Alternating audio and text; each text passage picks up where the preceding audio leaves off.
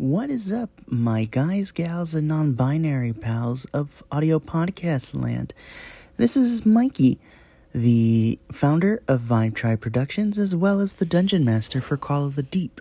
Now, you might be wondering to yourself, why are you talking to me right now? Where's the next episode? Well, you see, here's what had happened, right?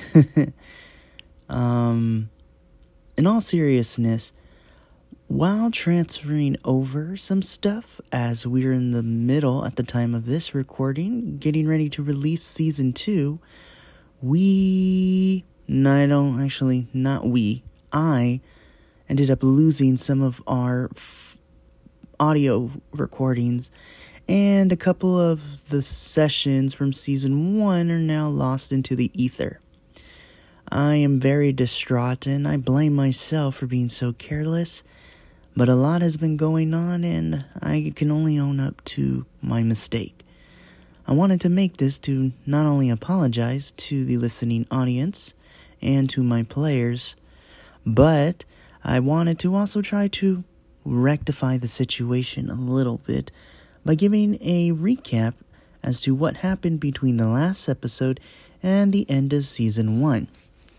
If you recall, we ended the last part of Season 1 with the Scorched Shield, our party in this campaign, having some small conversations and reaching the top of the mountain where they came across a Druid shamaness and her two Yeti compatriots. Now, here's how the rest of Season 1 went down. Upon talking to the shamaness more and avoiding a fight with the Yetis, they were tasked with going to the Temple of the Weeping Maiden, where they would need to find the Weeping Maiden at the center of the temple and convince her to cure their friend Cold and his incorporeal body. The shamaness opened a gateway to the temple, and our party stepped forth, where, coming across a different plane of existence of this temple, they entered and found that they would need to divide themselves into 3 groups to take on 3 different tasks before reaching the center of the temple. Each party member decided to split up. In one group, we had Amino and Hugh take on a statue puzzle. We had the group of Dharak and Ferren take on a puzzle that had to deal with skipping stones over the surface of a water. And our final group, which contained Cold, Tydak, and our newfound friend Sorrin, taking on a floor puzzle that required them to turn off the lights and use a black light fish they found to guide them in the correct direction.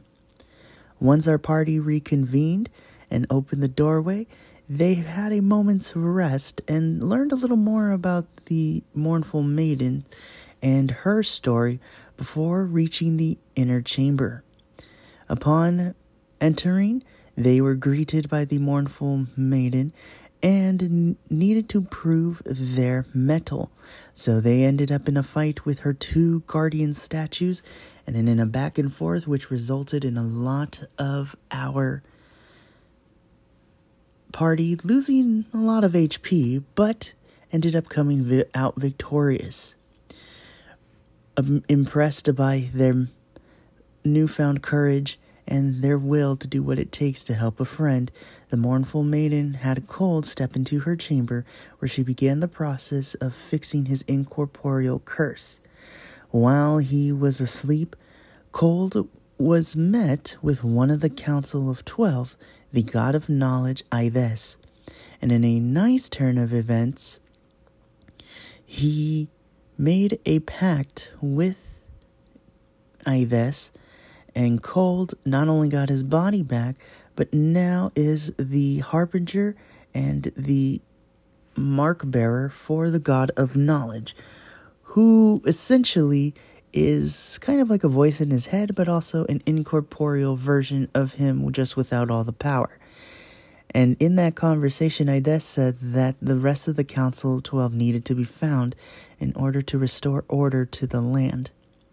Upon waking up from his procedure, our party said their farewells to the mournful maiden and exited the temple, returning back to Gunderland.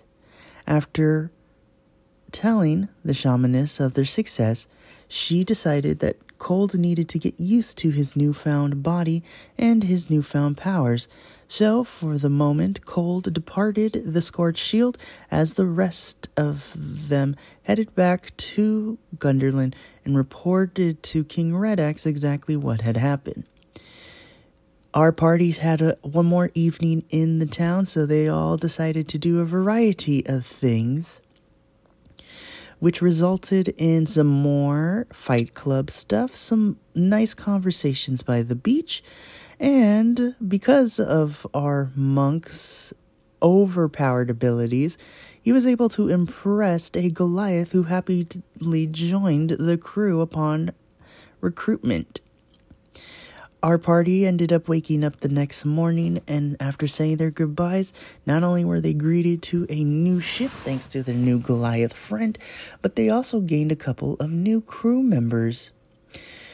Besides our Goliath, Jürgen Ironheart, we were also given Magilla, our merchant, who would help them with anything that needed to be done trade-wise.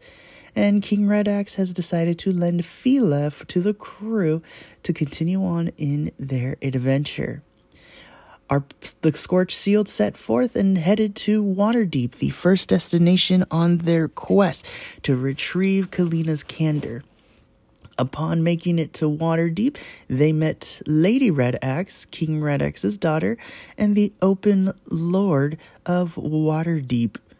After getting in and having a nice little feast, Lady Red Axe tasked our party to help with a small favor, which required them to help one of the more affluent merchant families in Waterdeep to help retrieve a genie bottle from the local gambling den.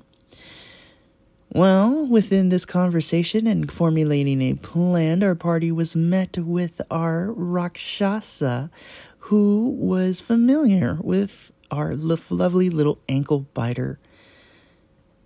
After poking the bear, so to speak, Tydak got turned into a cat and got whisked away to the gambling den known as the Lady Luck, which forced our party to not only retrieve the genie bottle, but also to get their party member back.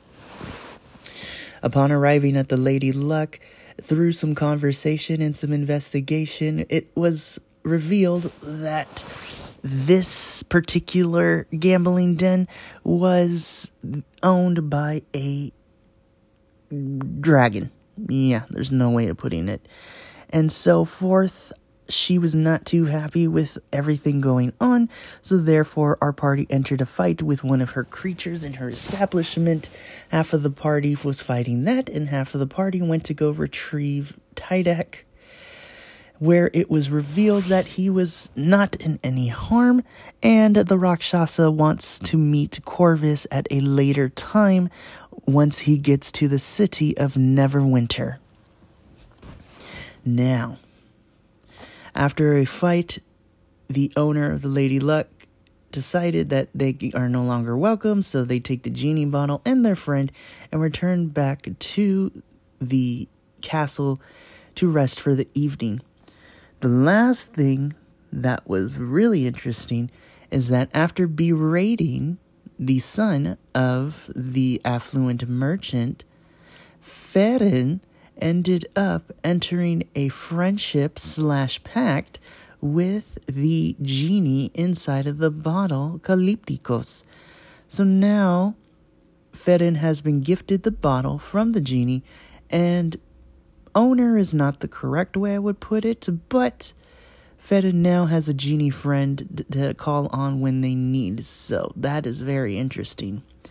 And that is what you need to know in order to prepare yourself for Season 2 of Call of the Deep. I again apologize for being so careless and losing all of the previous sessions, but I do hope you stick around, and I'm really excited where Season 2 goes, because now story beats begin to thicken, and we enter a new arc now that our characters are aware of a greater conflict on the world. But you're going to have to come back for next episode to see how this all begins. So until then, my friends, remember, love yourself, take care of you, and keep those good times rolling. We'll see you for the Season 2 premiere of Call of the Deep. Ta-ta for now.